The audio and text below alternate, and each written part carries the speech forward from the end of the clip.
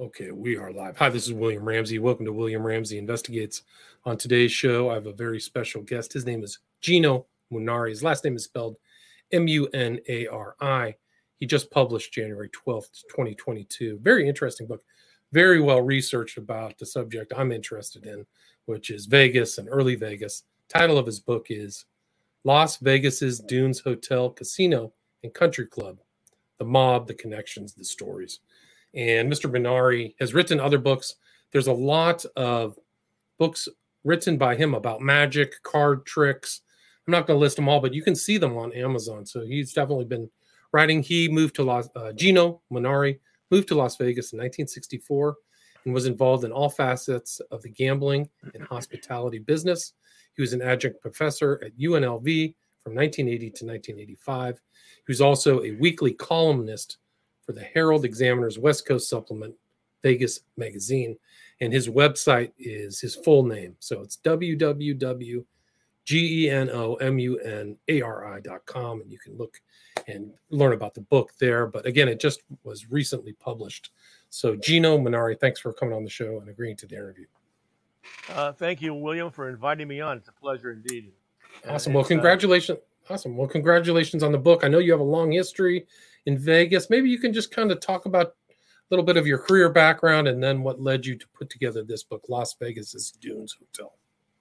Well, I graduated high school out of Burbank, California, and that was in June of 1964. And that week, I moved to Las Vegas with about $40 in my pocket. And I had a grandmother that was up here, and I stayed with her, and I went to UNLV, and I got a job at the Sahara Hotel, which I have a cousin who was one of the original founders of that hotel. Came down here from Montana with Milton Prell, and they built the Sahara Hotel, which was like in the 50s, 52 or so. And I got a job as a busboy. I started at the bottom.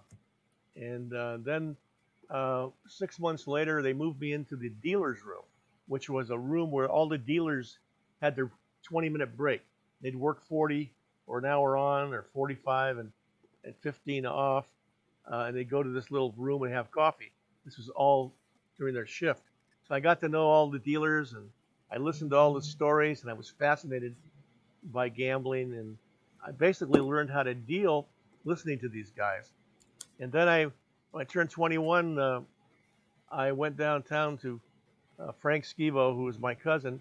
He built a place. They had a place they bought called California Club, which was the old California Club, not to be confused with Sam Boyd's California Hotel.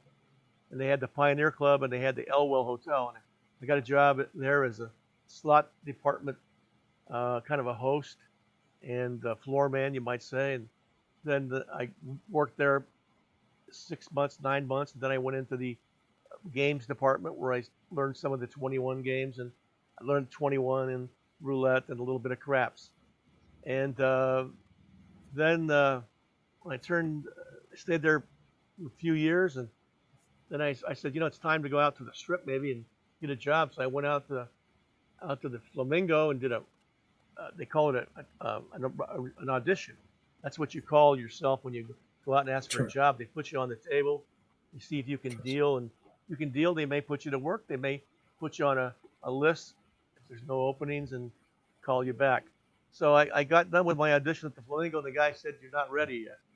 And so I felt I was. I spent my time downtown, but that was a real prestigious job, and they didn't have any openings. So I said, "Oh, thanks," and I went outside and I looked across the street, almost catty corner was the Dunes Hotel. I said, "I'm going to go over there and see if I can audition there."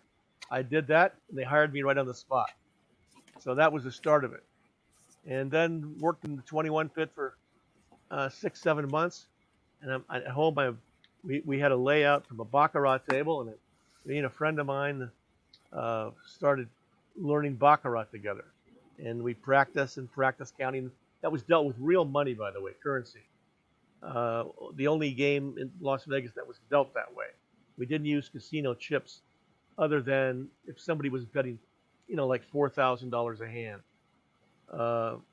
So I'm learning the game at home, and I really don't know it. And we used to watch the bosses at the Dunes, and see what kind of mood they were in. If they were in a good mood, you could approach them and ask them a favor, request something. So I said this one day, this guy, Mr. Duckworth, George Duckworth looked like he was in a decent mood. So I caught him as he was walking out of the pit. And I said, Mr. Duckworth, I'm learning Baccarat at home, and I'd love to go over and practice on my own time for nothing. Don't want any money, just to learn. He says, get yourself 2 tuxedos and start tomorrow. I said, wait a minute. He walked away from me. I didn't even know the game. So I got 2 tuxedos, and I started Thursday night, and that was the start of a pretty long run in Baccarat to dudes. And a very unique job. It was like the best job you could get. I was only 22 years old, and so it was quite an experience. And how long did you deal Baccarat for?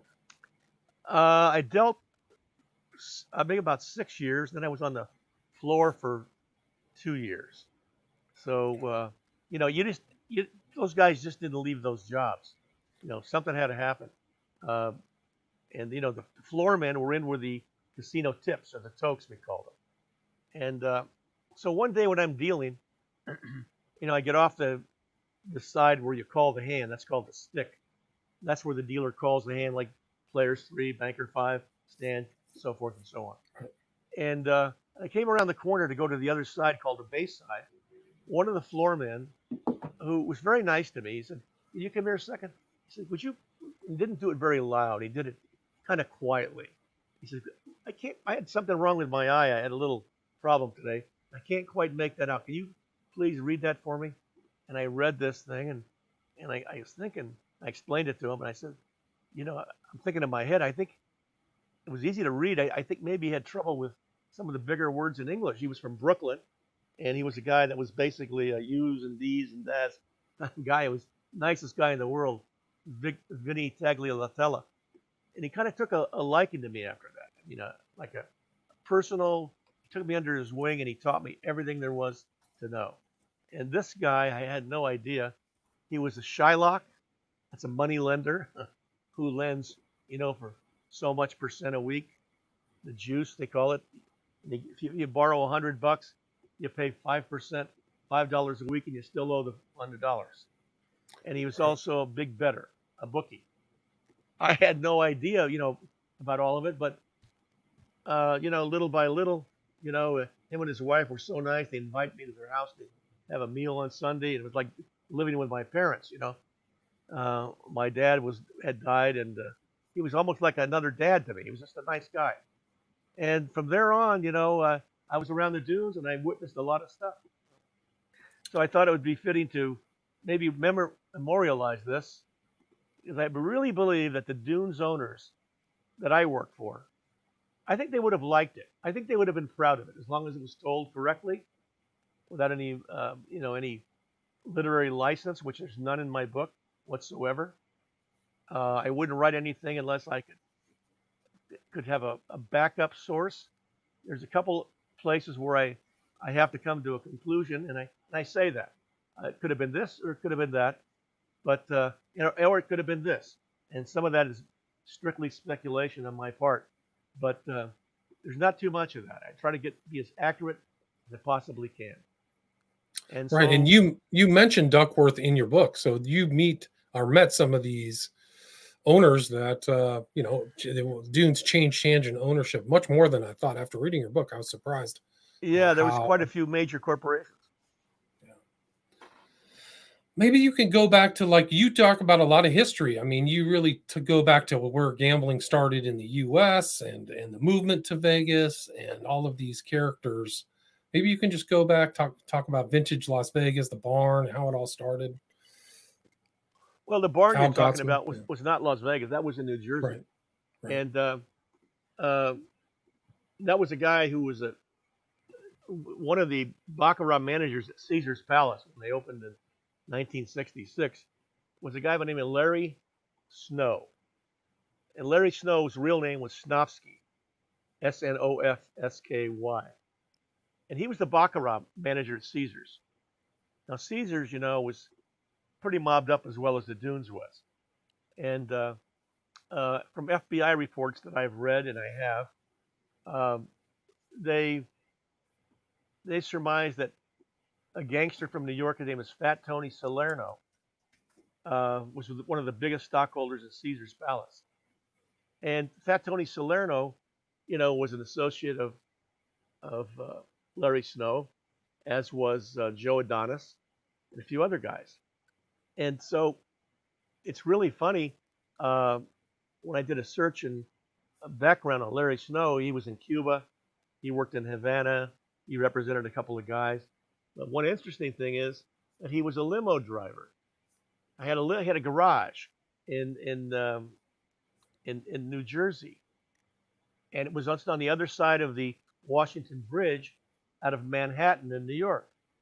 And they would take their limos and fill them up full of people and pick them up at certain locations and bring them over to the Washington Bridge and take them to a place called the Barn and a couple of other places that were operated by Moretti, Adonis, and a lot of other big name guys.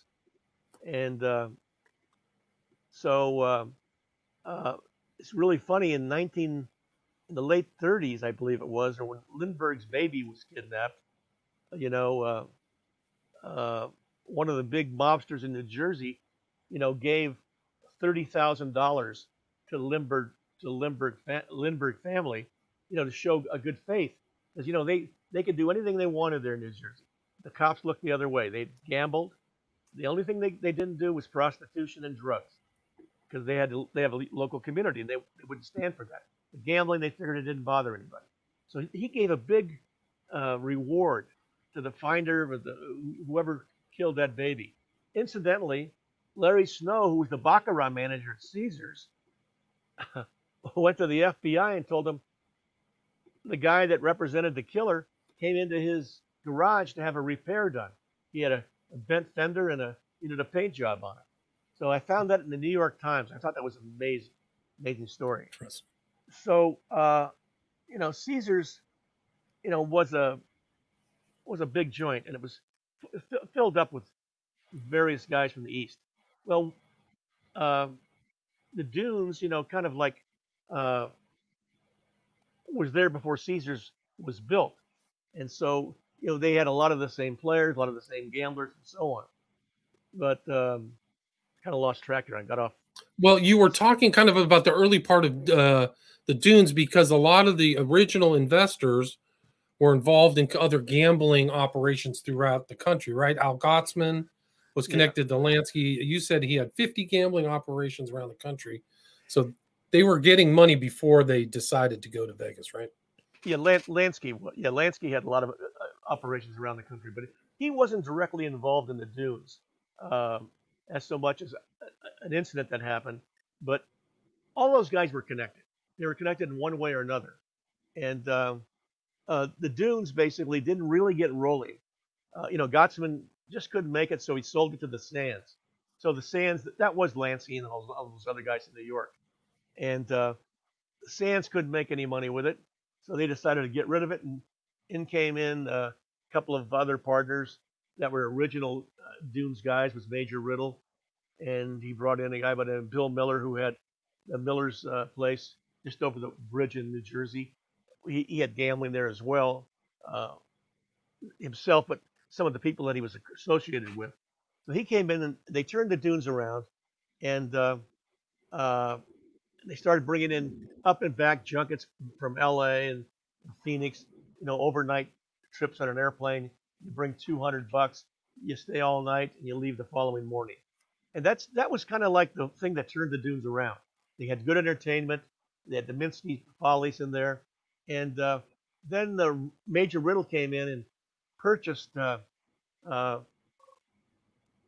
stock from Gottlieb, who owned the building, and he didn't own the business. He owned the building and the land.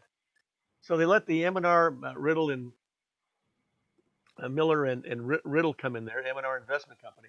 They came in there and they operated, and then there were some issues with Major Riddle. I found a memo from the FBI that the internal bosses at the Dunes Hotel caught him stealing in the neighborhoods of $40,000 to $50,000 a month. So they basically I think they had a big talk with him, and that's when Sid Wyman, George Duckworth, Charlie Rich, et al., and some others came in there and started operating the place in 1961. And from there, they never looked back until it was basically exploded, uh, imploded rather. Excuse me. It wasn't Right. imploded, but it was also they had bombs and they made a movie with the thing. But it was a great success. But really made the Dunes though. They had everything of the finest you could offer. The finest steakhouse, Sultan's Table, with magical violins. It was absolutely wonderful. The best food you possibly could have. They had uh, Dome of the Sea, which was a little seafood restaurant where a little girl rode like a little kind of a floating boat with a harp, and she played music with a harp. It was wonderful. Kippy Lou, her name was. They had the top of the strip where you could look at the beautiful view. They had two lounges. They had and a major showroom. It was Casino de Paris. Wonderful French Revue with 100 actors and actresses. It was unbelievable, and they had everything. It was a city within a city, and It really made seems it like work. they, sorry to interrupt, but it seems like they had learned from the mistakes of the past about marketing and getting people in there and getting the right acts, right? That Al It, Gottesman may have not have been as skilled about. you know, Gottsman wasn't a gambler. He was an operator who thought big, and he spent more money on a show that had this actress uh, Vera Miles. No, not Vera Miles. I'm thinking of. Oh, hold on a second. I got so many people Uh, in the show. But anyway, right now, Vera Ellen, and she was like Alan, unbelievable. But the show was just overrun in cost, and it was expensive, and it just wasn't the right thing. And so Bill Miller, who had the Riviera in New Jersey over the Washington Bridge, he was an entertainment genius. He's the guy that brought the Beatles to Las Vegas. wow. He's the one that brought Barbara Streisand to the International. And he was a genius. Uh, and so they turned it around, but then they had some conflicts, and Bill Miller decided to leave, and he went his other way. And he worked for the Sahara and International later on. Genius guy. His daughter, Judith Miller, is one of the top was a top reporter on NBC for a long time, Oh wow, that was his and daughter. a great book writer. She was the one that wouldn't reveal a source, and she went to jail rather than reveal a source in her book. So these guys were smart. But what turned the Dunes around? What really was the move was when they brought junkets from New York City. They took the people out of New York, best gamblers they could find, and they had guys that knew who to find the best gamblers. Bookmakers and money people, restaurateurs. They knew who they were, and they brought them to the Dunes. 3 days, 2 nights, all you can eat, all you can drink. Just gamble a little bit, put $5,000 up in front line or more, and maybe even less sometimes. And he'd fill the plane up with 250 passengers. They'd be there. Time Sunday afternoon comes, they lost all their money. Now this happened every 2 weeks. That was the real move that made the Dunes an outstanding hotel. And it really was kind of a status icon in the 60s and 70s, right? Really in the vintage time of Las Vegas. Is that correct? It was. It was a major place. It was class. It wasn't like a, you know, it wasn't a. It was just shining. It was just. In fact, Howard Hughes, when he moved out to the Desert Inn, before he moved to the Desert Inn, he sent his particular frontman, Mayu, out to rent rooms at the Dunes. So he rented 2 floors on top of the Dunes, and they put all the phones in that he needed and everything, and he never moved in. They were empty, but they were being paid for. QP Rich Interesting. was Charlie Rich. That was Sid Wyman's partner, George Duckworth's stepfather. He said, "We can't do this. We need him for our players." So they asked him to leave, and then he left and he went to the Desert Inn. That was an interesting thing. And the Dunes only had 1,000 rooms, and all those penthouse rooms and those tower suites were really nice. And so, somebody on the New York junket, they want the best, and the gamblers deserve the best, and that's what they did. Uh, Right. And there, the owners in the '61, Duckworth, Wyman, Sid Wyman, George Duckworth, Charles QP Rich, they're from St. Louis, and they were big time gamblers back then, big bookmakers. I mean, they knew their stuff. And St. Louis, uh, Charlie Rich had a little boxing gym, and that's how he met Cary Grant. And they became lifelong friends.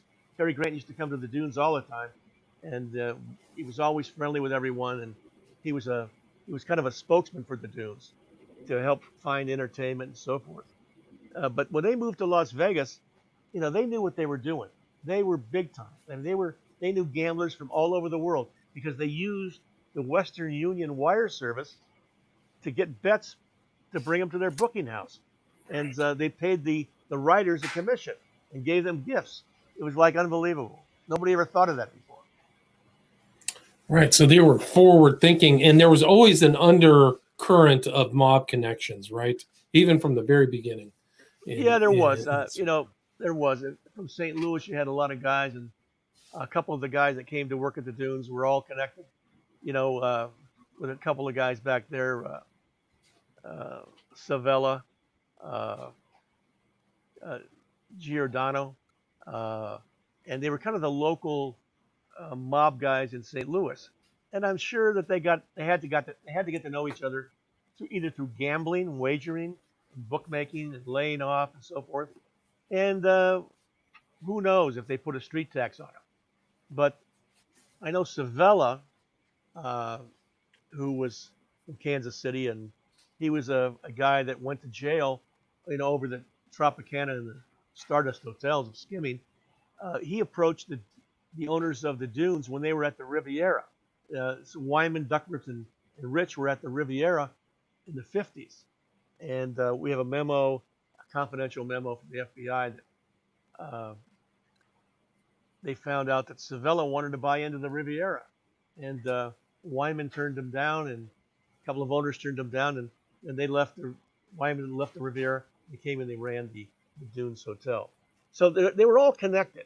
But then in the late 70s, like 75, 76, Savella showed up at the Dunes Hotel as a guest, and on his room check-in, there was a note that said, "Give the man anything he wants." And of course, the Dunes got called on the carpet for this. And what's interesting, they got fined $50,000 for having this guy from Kansas City Mafia guy, come and stay at the Dunes. So he was a persona non grata, but so the Dunes had to go to the Gaming Control Board hearing and fight this charge of a $50,000 fine, and also that the major owner Sid Wyman come forward for suitability hearings and get another license. So their lawyers, who were great lawyers, Jones and Jones, and the one Jones was one of the original lawyers for the original conception of the Dunes under Gottsman, who was the original builder of the Dunes. Uh, they got the fine reduced to $10,000, and Sid Wyman didn't have to come before the board for a suitability hearing. Now, what kind of juice is that? That's incredible. I mean, this is incredible days. So it was Right. a great, great place, and they gave donations to everyone. Anyone that asked, they got something from them. So they were well liked in the community. Uh, there was no bad feeling about these guys. If you felt good about them, and they ran a great operation. And it sounds like that, like Rich, who was friends with Cary Grant, the people said he was very generous, giving money around. But he also had to show up in front of the Kefauver Commission, right? So there Yeah, that always was was. that was an interesting meeting when they had Rich on the stand, and Rich, they wanted to know why he was out in Las Vegas with all this money looking to buy into something, and they questioned him about Lansky, uh, Meyer Lansky, the tremendous. He was called the kind of like the mob's accountant. That's a typical term you hear. But he was a genius when it came to gaming. He knew about gambling. He knew how to set it up. He knew how to make it work. Uh, uh, this is an interesting story because before the Dunes, before the Wyman, anyway, back to the Flamingo hearing, and Rich is on the stand. He's looking to buy into something, and they really put him over the coals, and they wanted to know who he knew here, and did he buy in? Well, he didn't buy into the Flamingo, but he heard about it through Lansky. There's no doubt about it. So then before the Dunes opened, I mean, before they took over the Dunes in '61, they had a deal for the Thunderbird Hotel, which supposedly was really controlled by Meyer Lansky. And it was in the newspapers. I got plenty of references to it. And they were going to open and take it over under a new company and run it. And it was all getting ready to close. And all of a sudden, they didn't do that. And they went to the Dunes. They got that the partnership, went to the Dunes. Well, this is really a funny story because after QP Rich died and Sid Wyman died, George Duckworth's stepson, had to go through some papers and in their estate. They found a document that showed that Wyman made a deal with Lansky in some way to not buy the Dunes. And at the time it happened, when they didn't go to the Thunderbird, Rich and Duckworth were not aware of it. So it was a secret deal Wyman made. And all the details I don't have completely, but I was told this firsthand by Duckworth. So it was kind of an interesting situation. There was a little animosity, but they didn't really know what was going on. And Wyman was a terrific gambler. I mean, he gambled all the time. So it might have been a question of a finder's fee he got, which they say that there was, and maybe it took him out of a big jam. He was in gambling all of his money away. He gambled all the time. So. And Hoffa was around too. There's Teamsters involved in the story, Jimmy Hoffa and his contacts, right? Yeah, Hoffa was a regular guest at the Dunes. I saw him in there myself with his wife. He was standing next to his wife in the slot machine. Everybody liked it. Everybody liked it. And he came to check in one time. No one knew he was there. And so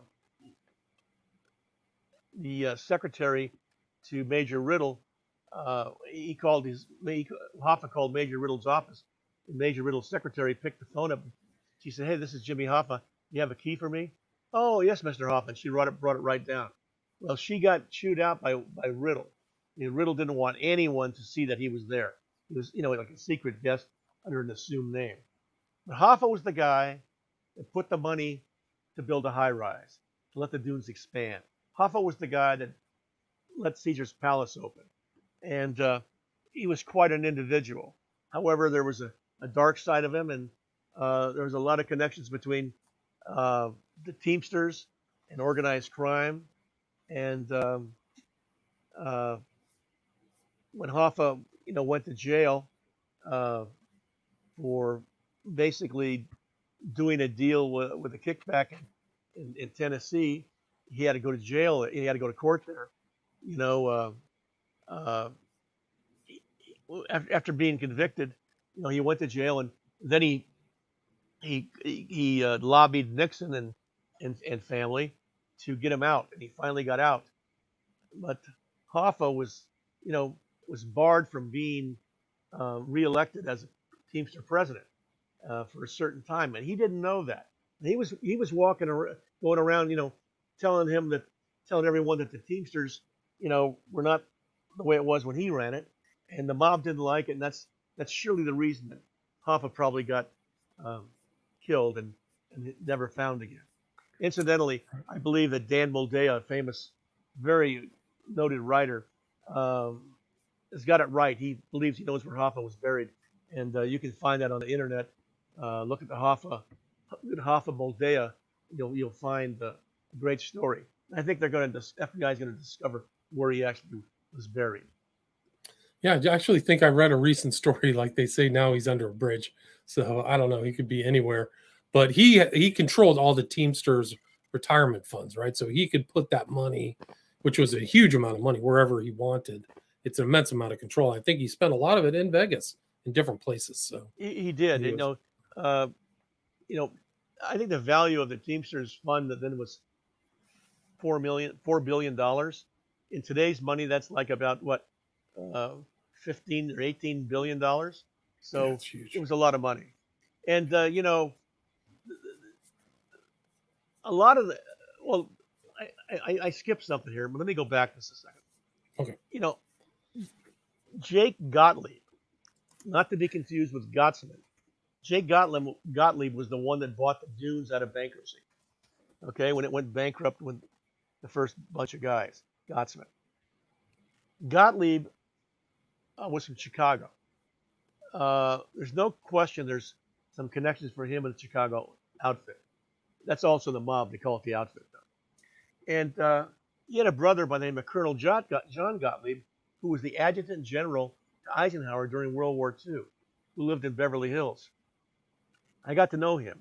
And he was a guy that would go out in the Los Angeles area and some other areas using Jimmy Hoffa's Teamsters funds to buy properties, to buy a motel or to buy a business.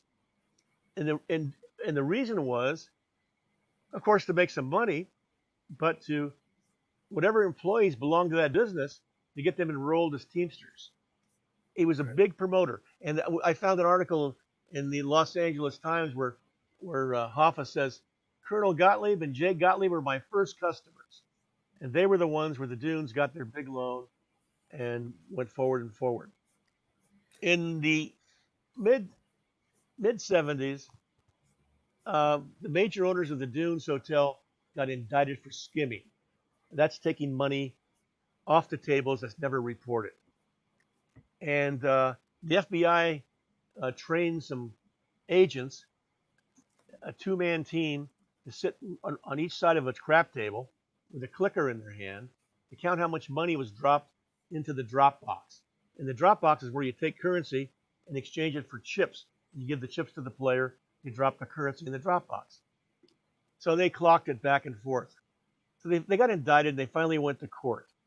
And the Dunes used a very famous local attorney by the name of Harry Claiborne, who was a judge, a federal judge, who was impeached and got convicted. But he was a great trial attorney. And Morris Schenker, who was their attorney from St. Louis, who eventually bought the Dunes. So these guys that were indicted were major officers in the company. We're talking about, quite a bit of money. And so they didn't fire them. They just basically said, okay, we're going to take our shares and we're going to sell our shares to the Riviera owner. And they did that. Of course, that never went through. And so they got the shares back. They beat the case and they went right back to work. That's what's really interesting about this. The way they beat the case is that they challenged the knowledge of gambling to these agents.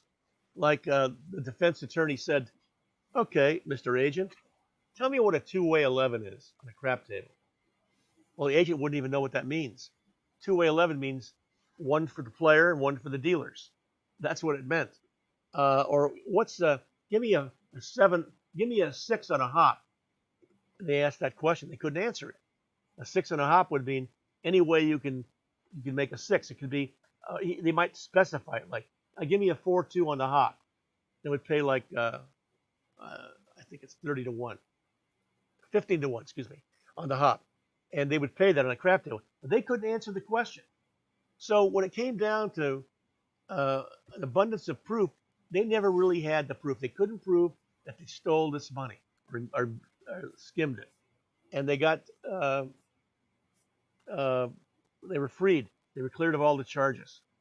But here's the most interesting thing of all. This court case happened in Reno, Nevada, in the Bruce Thompson courtroom, a federal judge. When I did my research for my book, I wanted to see a transcript of this trial.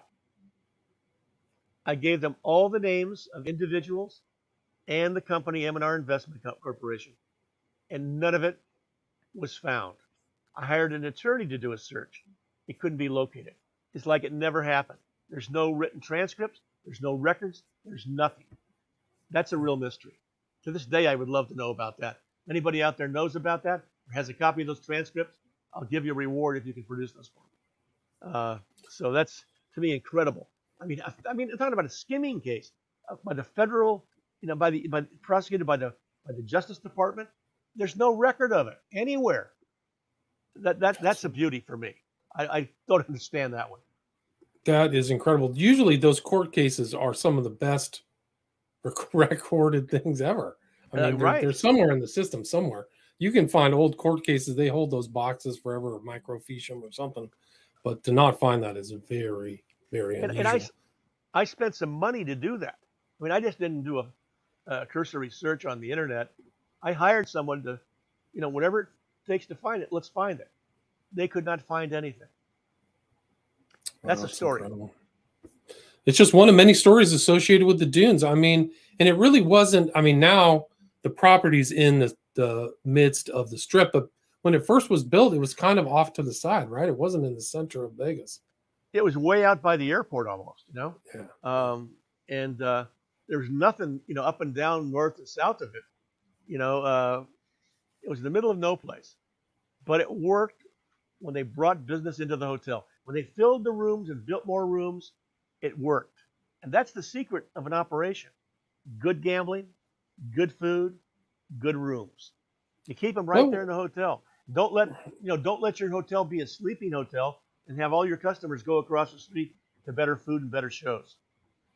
Good point. Yeah, that's the key. What was the connection between the dunes and the Kennedy assassination?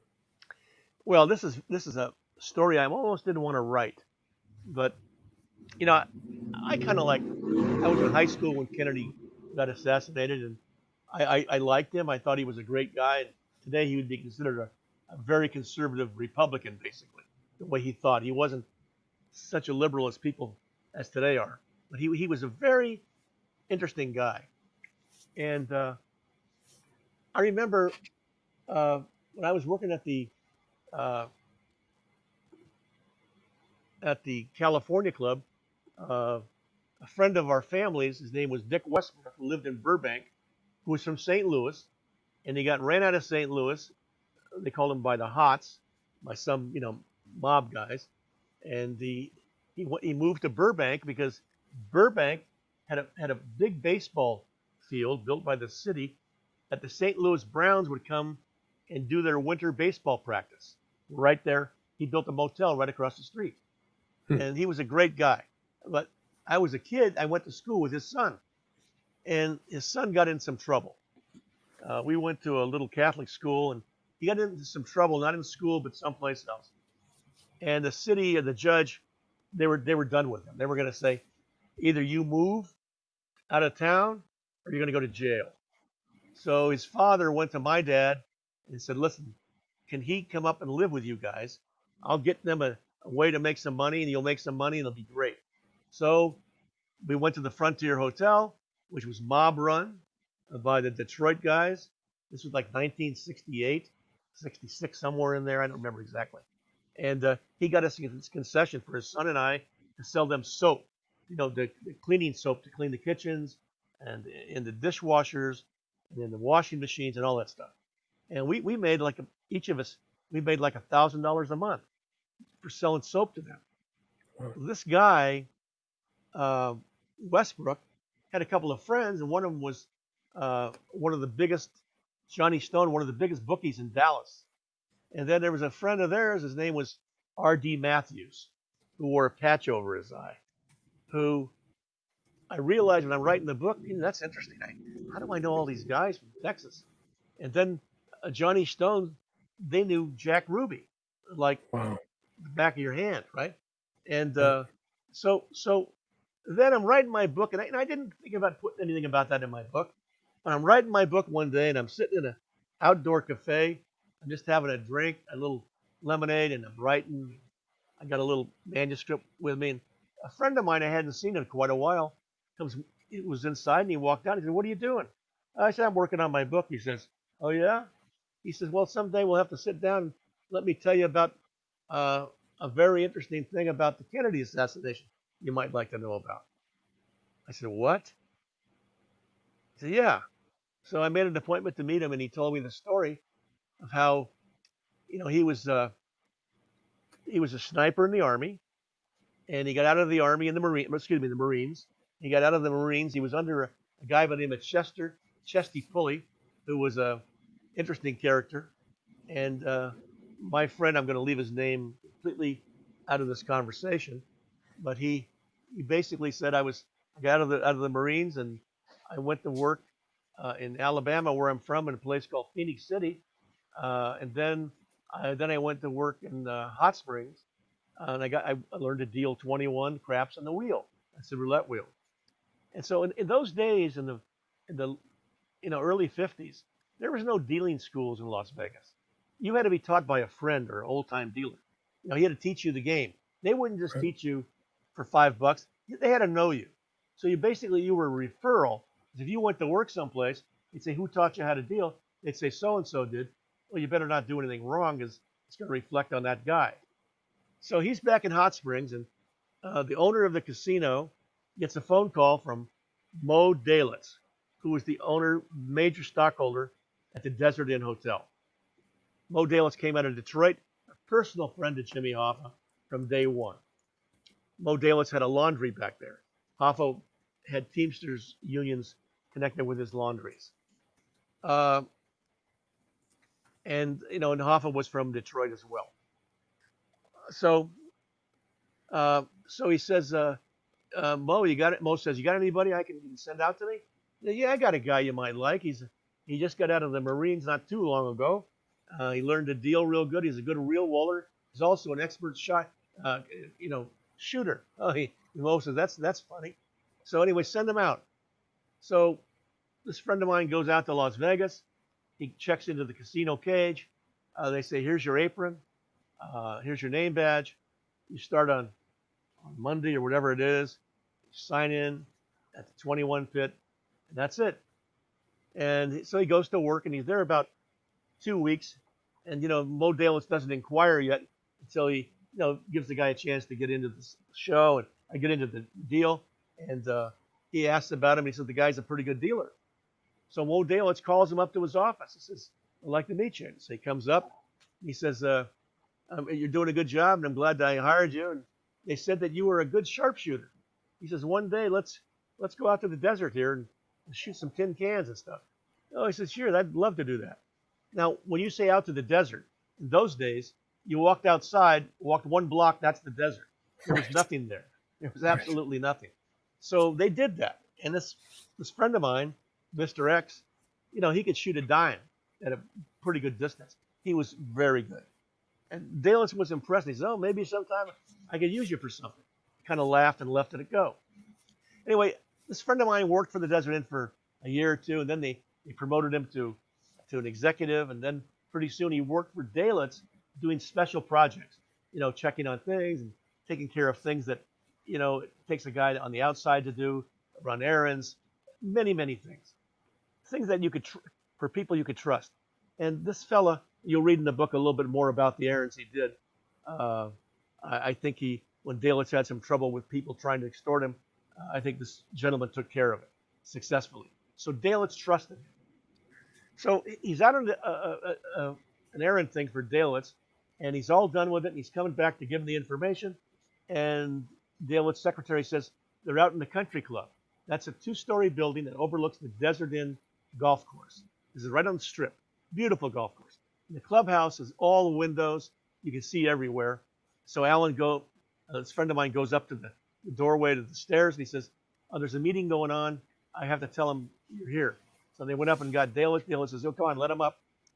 And Dalitz brings him up and he says, "I want you to meet some guys." And they open a meeting room, and there's some gentlemen sitting at a table. And my friend was startled. He saw President Johnson. He saw Nick Savella, Sam Giancana, and I believe it was also Carlos Marcello and somebody else at this table. Now, there was no heat on these guys in those days, other than Marcello had a little heat on him because of being deported, but he was part of the owner of the Tropicana, in the old days. And Right. but so Lyndon Johnson. Savella's just for people, just a sec to interrupt, but Savella's an important part of this book. So he features very much in the St. Louis mob. Sorry. Yeah. So anyway, Dalitz says, "Gentlemen, this is the fellow I wanted you to say hello to." And they said hello, and that was it. And he said, "Talk to you later." A day later, Dalitz calls my friend up to his office, Mr. X, and he says, "You'd like to do a little job for us, maybe? How do you feel about shooting a politician?" And my friend answered, "Well, I don't kill, I don't kill women and politicians." Something like that. Something to kind of. I got it in the book right up. There's so many. There's over 400, 500 pages in the book. Right. Got to make sure Many, I get many it right. stories. Many Yeah. stories. Yeah. So, excuse me if I make a little mistake. Don't hang me, everyone. But he says, I don't mess with politicians because it's too much trouble. Unless it's in another country and it's against our country, I won't go up against a politician ever, ever. Now, we don't know if Savella or Dalitz was talking about killing Castro. It could have been Castro. Could have been. And it could have been anybody.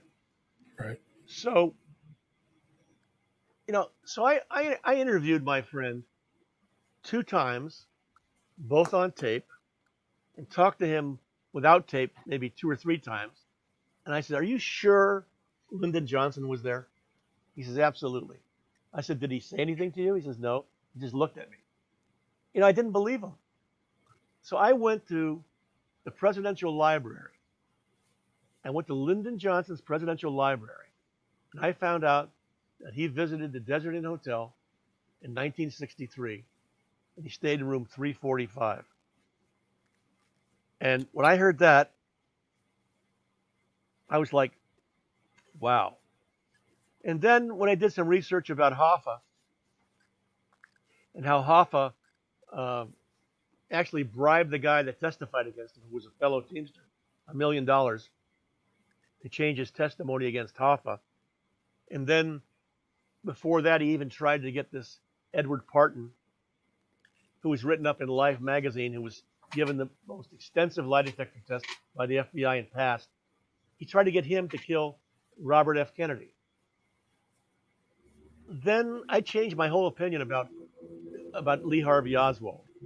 I mean, I really believe that the mob had a great deal of doing in killing Kennedy. And I go into some details there. You might find it interesting to you, but just putting Johnson in the same room with Savella and Marcello is very the guy swears. telling. Yeah, the guy swears to it, and really he's still alive. And I'm sure someday I'm going to get a phone call from somebody to talk to me, but I'm not looking forward to that. To tell you the truth. Well, Geno, this is a really fascinating book. You've got many, many stories. We could probably talk about the stories in this book for 4 hours, but we're at about 50 minutes. How do you want to wrap this up? Is there anything you'd like to add? Anything I missed before we? Well, I'd like to give I have a Facebook, the Dunes Hotel, Facebook page, Dunes Hotel. If anybody has any Dune stories, I'd love to have them put on there. If anybody has any corroborating evidence that they can give us, love to have it. Don't be afraid to speak up. I'll protect your names. Love to have you. I hope everyone reads the book. To me, it wasn't about making money on this book. It was about telling the story that had to be told. And I felt that I did my job. I think I did my job as best I could do with what I had to work with. And you can get a hold of me at Geno Munari. That's one word, GenoMunari.com, GenoMunari.com, and on the Dunes Facebook page. And awesome. And I hope this gets your listeners interested, William. I hope they respond to it. I hope that you get a lot more questions you have to ask me. Well, there's a lot of information in this book. I mean, I feel like we kind of just went over the surface. Like, there's a lot of other details. There's many stories about St. Louis mob and all these other people, and just the connections are really something else, just like it's in your title. Again, the title of the book is Las Vegas's Dunes Hotel, Casino, and Country Club. The Mob, the Connections, the Stories, and the author is Geno Munari, just published January 12th, 2022. Thank you so much for your time, Geno. William, thank you for having me on the show. Awesome. Take care. Stay there.